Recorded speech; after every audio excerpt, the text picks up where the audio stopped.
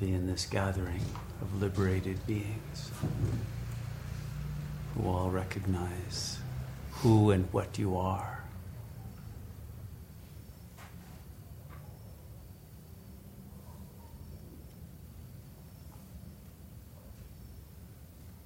By the way, the music that we played just now was a piece by Dave Brubeck, one of the great jazz masters of the century, who died yesterday at age 91. And I think he expressed the artistry of jazz very well. And I believe that that idiom captures the pathos of impermanence in a very beautiful way, at its best. And impermanence is the rule of the phenomenal plane. Everything comes and goes.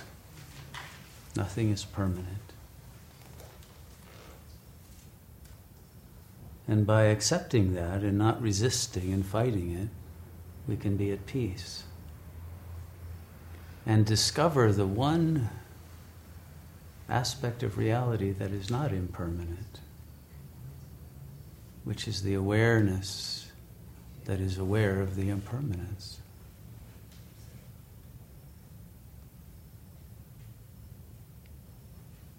And that's what we happen to be.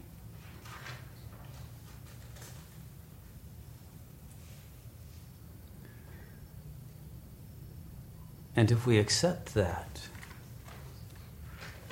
we are simply awareness, not awareness that is identified with any impermanent thing, like a physical body, or even a mind, or a personality, or any objective identification at all, we are free of suffering. It's only when we identify with something impermanent that we start to fear that we will lose our being, our existence. But that fear is purely based on an illusion. And all of our desires are simply the compensation for that fear. You want to hold on to something that will help you maintain the illusion of this existence, which isn't real. And the despair at realizing that it is ultimately hopeless to try to hold on to anything at all. And when finally one gives that up, and the ignorance upon which that is based, the illusion that one is a physical being instead of pure consciousness, then one lets go and enters into the realization of liberation, which was always there. Not something attained, because it's not something that can be lost. It was just forgotten in our forgetting of who we are. And now again it's our time to remember, and therefore to achieve peace and happiness. Because what we are can never be lost.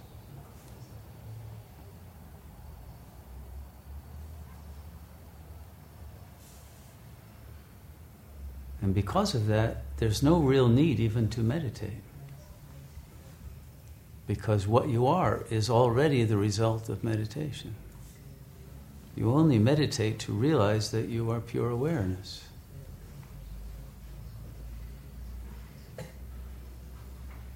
But what can pure awareness meditate on? Because there is nothing but awareness. Because whatever appears in your awareness is part of your awareness. And so whatever you focus on, you're still focusing on your awareness. So you've never been non-liberated. You've never been anything but the knowledge that is the awareness itself. This is the meaning of sat, and why we call this sat yoga. Sat means being, but what is our being except presence? We have no other being.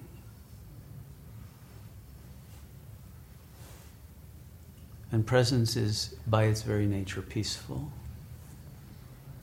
and impersonal. The mind may be personal.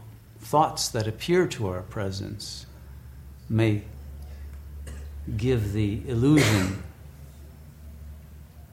that we are a bodily being, because the discourse of the thoughts assume that.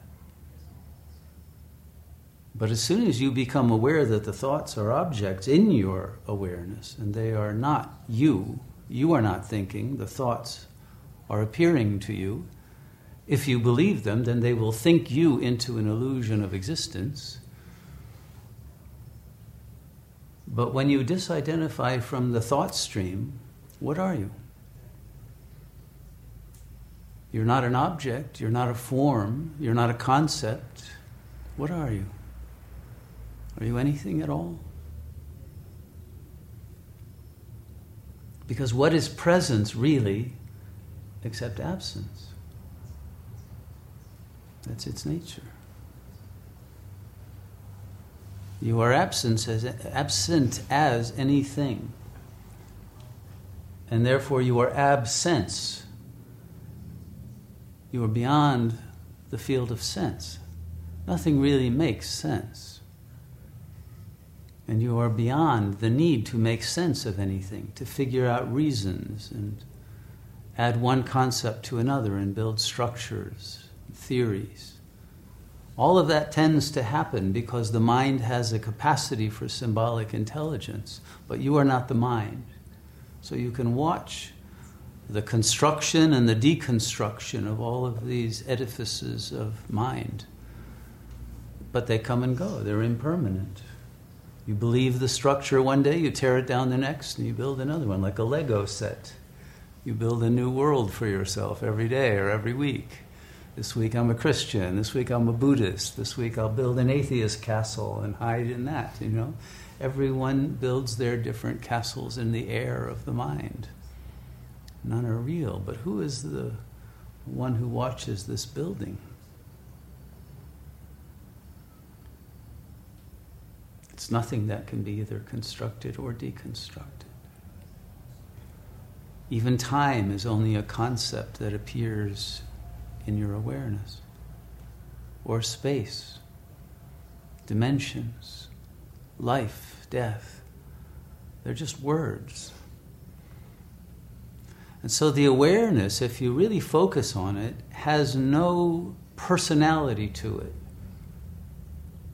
It has no individuality. It is not different from anything else, because there is nothing else, then it is not a thing. There is simply presence that goes on. And yet, even the going on is an illusion, because it's only present because it is present. There's no past, there's no future. Those are concepts. Presence is eternity.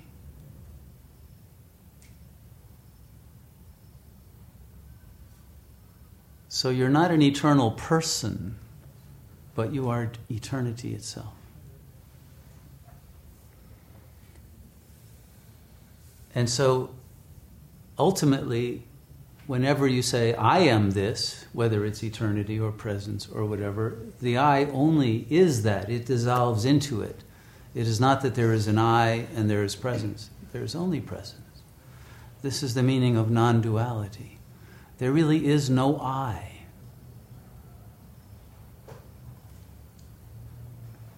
And no you, and no he or she or it. There is just isness, sat, being. And whatever you see, whoever you meet, is the same presence. How could there be anything different? If they were different, we couldn't meet. We meet because we are all the one presence. And so there's nothing to be gained by meditating or by doing anything else. And there's nothing to be lost. No matter what we do, except losing our realization of what we are. And so all we are meditating for is to remember that there is no one there to meditate. If you think you are a someone, then you need to meditate to realize there's no one there to meditate. And that's easily accomplished. Just silence the mind, and the illusion that there's someone there will fall away very quickly.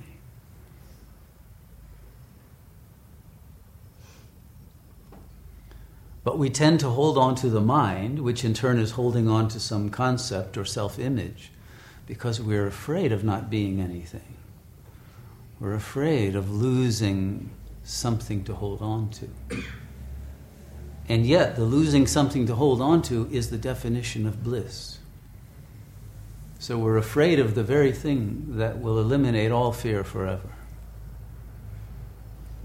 The very realization that liberates us is the thing we're terrified of the most. Because that illusion of an I, when it lets go of that illusion and becomes the freedom that it thinks it's seeking, that I realizes at that moment it must die, because it never was.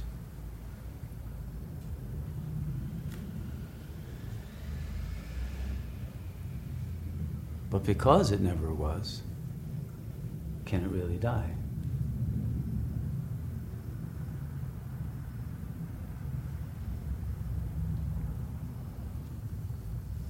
And so in this very moment, because this is the only moment there is, you are already the liberation that you might ever have been seeking.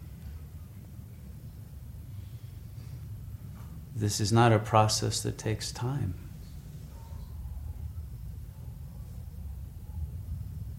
Time is the ego's trick to maintain its illusion of existence.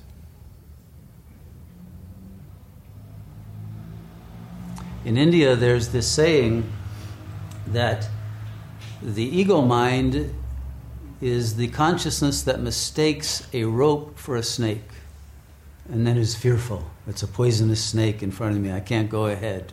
I have to stop and go back. And the sages would say, wait, it's not a snake. Look more carefully. It's just a rope.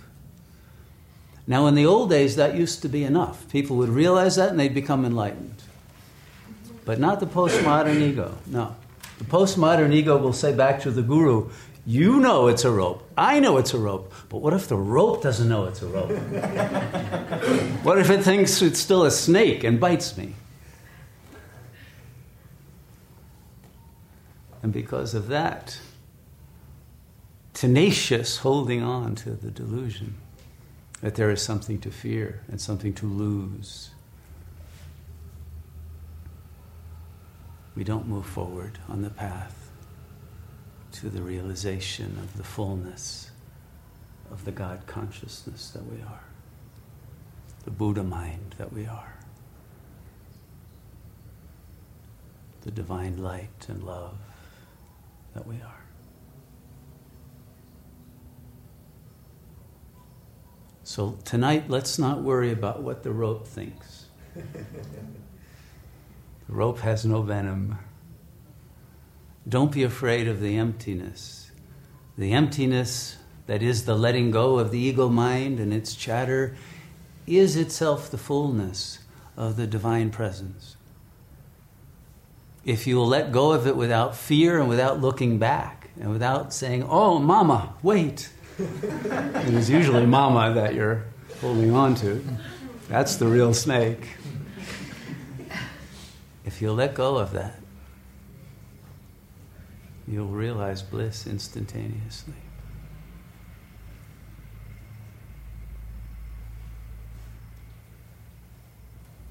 So let's be what we really are tonight. And once you know it, you are it forever, because we dwell in forever. This is the land of forever. And so we are free forever. Give yourself that gift.